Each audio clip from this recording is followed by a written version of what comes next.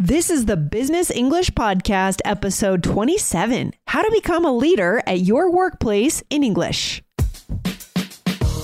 Welcome to the Business English Podcast from All Ears English. Get the English skills you need to achieve your dreams in global business. For a presentation, a meeting, or your office party, this is Real Business English with your favorite American hosts, Lindsay and Michelle, coming to you from New York City and Colorado, USA.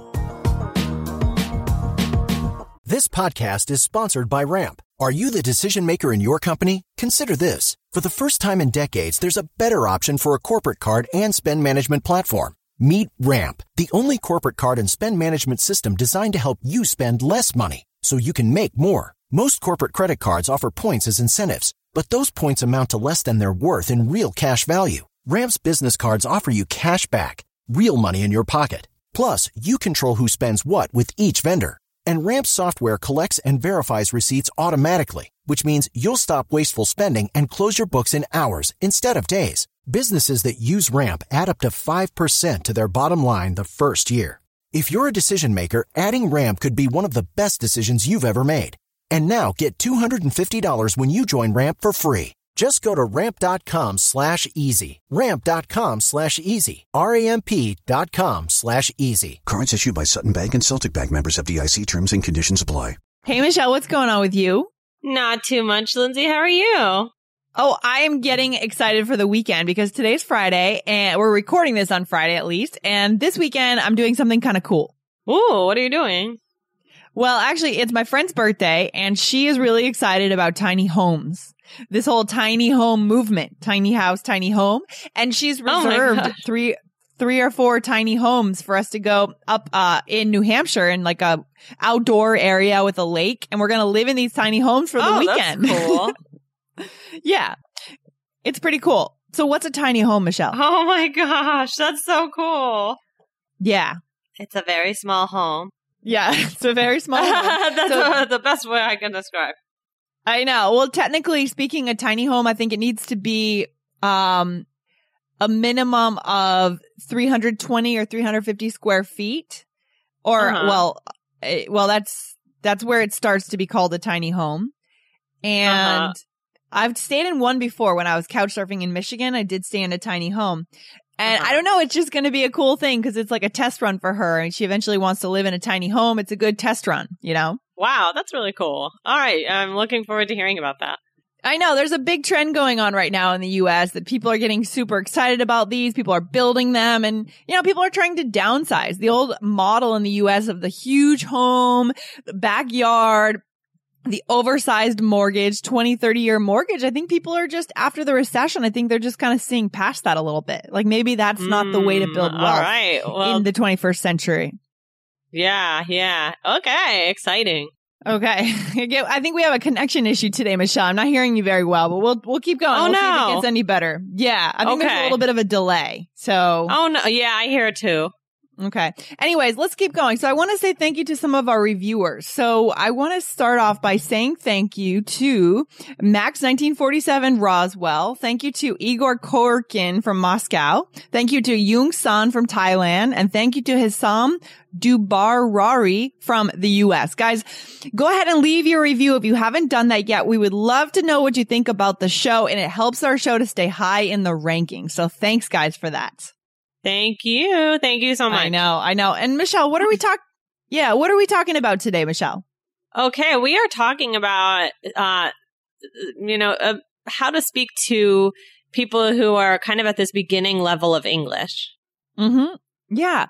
And not only how to do it, but if you are kind of an English learner still, if you're an advanced English learner, how do you speak to someone who's just getting started? Because you're in the unique position to know how they feel. Exactly. Yeah, that's true. Like you can really empathize with them.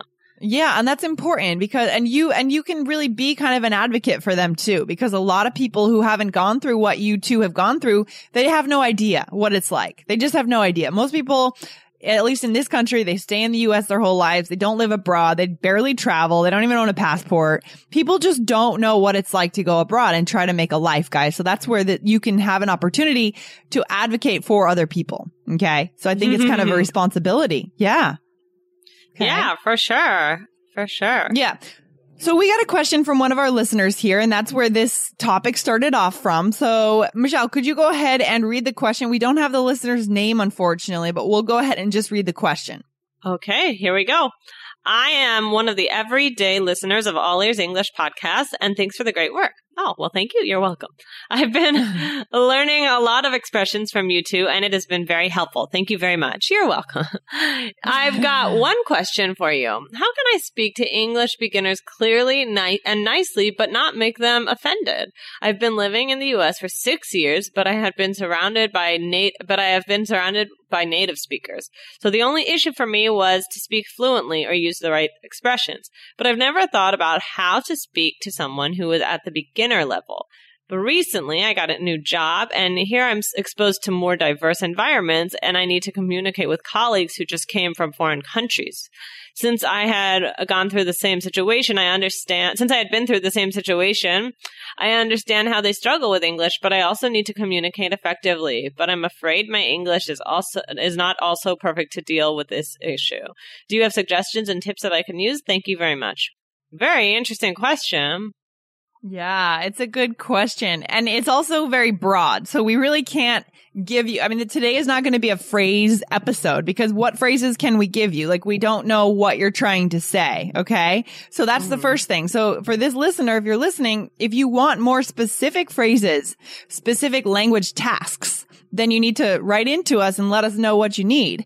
But instead, we'll just take a look at this of how we would approach this and what you can do in the position that you're in. Okay. And you guys are going to want to go ahead and grab the transcripts, because this will really help you to really know the nitty gritty of what we're saying today, to really go into depth. You are going to learn some vocabulary, obviously, and you want the transcripts to do that. Okay. Absolutely. So what's the first thing that this listener should think about, Michelle? Okay. Well, they should think about not just like what words to use, but how to treat the interactions, right? Like your body language, nonverbal cues, things like that. So think really, how would you want to be treated, right? Yeah, exactly. How would you have wanted to be treated when you first arrived? Because these beginner learners at your work may not understand everything, they'll be looking to nonverbals more than anything else. And if they feel like you're losing your patience with them, if they can see that in your nonverbal communication, it's going to sever the connection. And we're always trying to improve the connection or maintain the connection. So try to really be in their shoes. I love that expression, Michelle. Do you know that expression? Yeah, for sure. It's like see things from the way they see it. Yeah. And the other thing is that you have an opportunity to be the leader at your workplace, right? Mm-hmm. If you have native speaking colleagues, they might not understand this beginner English speaker. So you might need to be kind of the bridge between them. Right. Yeah. That's true. Yeah. So again, try to be more specific in your question next time and write in for if you have a question. And so one thing that I would do if I were you is I would push for some changes at your workplace. Obviously these guys are coming in as beginner English speakers and they're working in an English office. Something's wrong there. They need lessons, right? They need cultural training. Talk to your employer and see what kind of budget there is for English lessons at work for these beginners. You're not going to be able to take on the full responsibility of these guys not being able to speak English yet. Okay. Right. The company should really, realize that they have a lot of people coming in who are new to this country, and what can they do to help them? You can definitely help, but it's also not your main responsibility.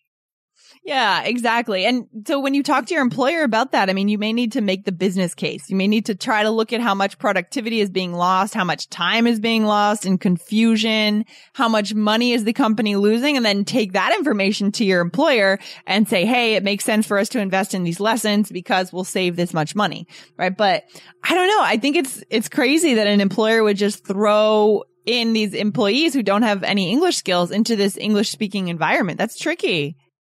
Right. And also don't worry about it too much. Like if you feel uncomfortable going to your boss about that kind of thing, don't, it's, you can just see how things kind of pan out and you can make suggestions, but, yeah. Yeah. So do you think it's not a good idea to go to the boss and ask for lessons, Michelle, or what are you saying? I don't know. I think it has to be done in the right way. It depends on the workplace culture. Depends how close this person or listener is to the boss. So yeah, I think, it really depends. So I just wanted to bring out the other side also. Yeah. Okay. And then the second thing is we want to go ahead and think about how you're communicating with them, with the beginners. That was your question directly. And so, Michelle, what should our listener keep in mind when they're communicating with this beginner speaker? Well, keep your sentences a little bit simple, right? Don't, speak too quickly and speak clearly, right? Like, don't really just like jumble or mumble your words. Yeah, exactly. Try to keep the tone of voice kind of even. Use gestures as much as you can. Use images. See if you need to write something out, sometimes you need to draw a picture. Right. Sometimes that's what you have to do. Yeah. Right. We've done some episodes in the past that you can go back to get the phrases that you need, right? Like, for example, we did an episode called 5 Ways to Ask Native English Speakers to Repeat. And you can go back to our blog, allearsenglish.com, and type that in. And then, Michelle, what did we do in episode 586? In episode 586, you can ask someone to slow down.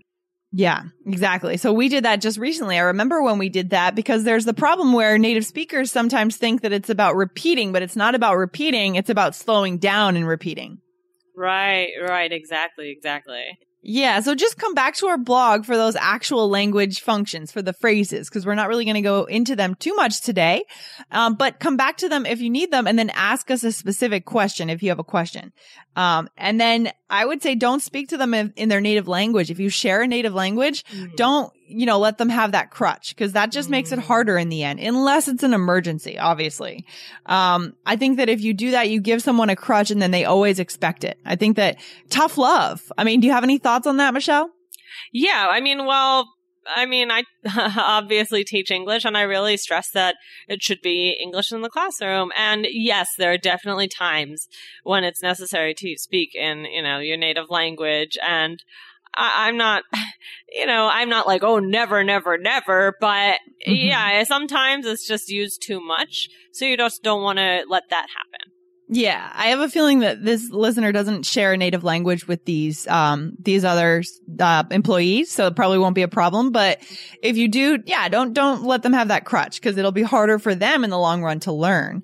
Right. And the other thing is don't shut down. Like, try to listen and understand them. I think that's what people struggle with. I think native speakers shut down and when they hear that foreign accent, they stop listening.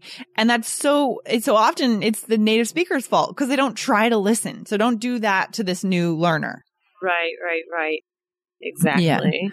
Yeah. And then I think the other thing is that you have a unique opportunity to kind of be the advocate, the diplomat between these new employees and your native colleagues. You kind of have this responsibility. So what does that mean, Michelle? If this listener is going to take on that responsibility, what does that mean?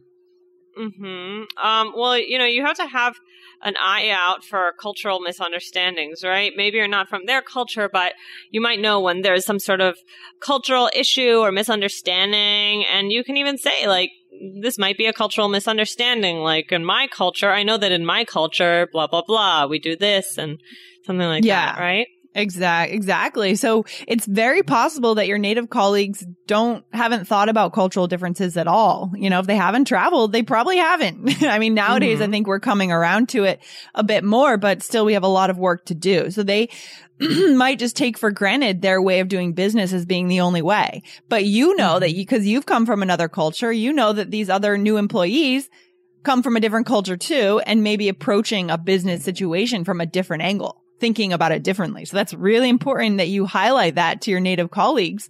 Oh, there might be something cultural going on here. Let's look at this more.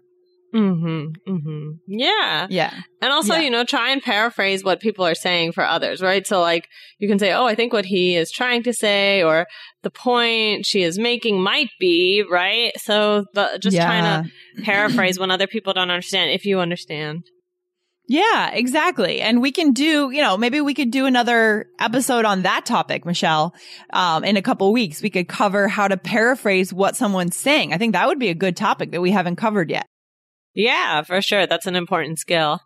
Yeah, but basically the point is your question is too broad for us to give you very specific phrases because we don't know what you're trying to say. But I think the most important thing here is just try to be in their shoes in every way, like be their advocate.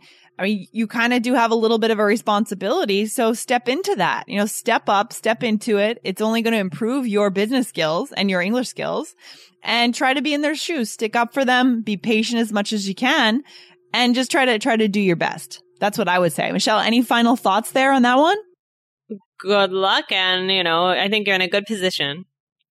Yeah, it's a good position. And it's something that you could talk about in the future. If you're applying for a new job in your career, you could talk about the fact that you kind of became a bit of a leader at the workplace. So that could actually even be put on the resume in some way. I mean, that could be talked about in a job interview. So think of it less as a burden and more as an opportunity. That's what I would do if I were you. Yeah, I like that. Okay, well, thank you so much for that question. And thanks, Lindsay. Yeah, thanks for hanging out today, Michelle. Okay, thanks for listening, guys. Have a good day. All right, bye. Bye. Thank you for listening to Business English, a podcast just for you, the high-achieving global professional. Want more from All Ears English?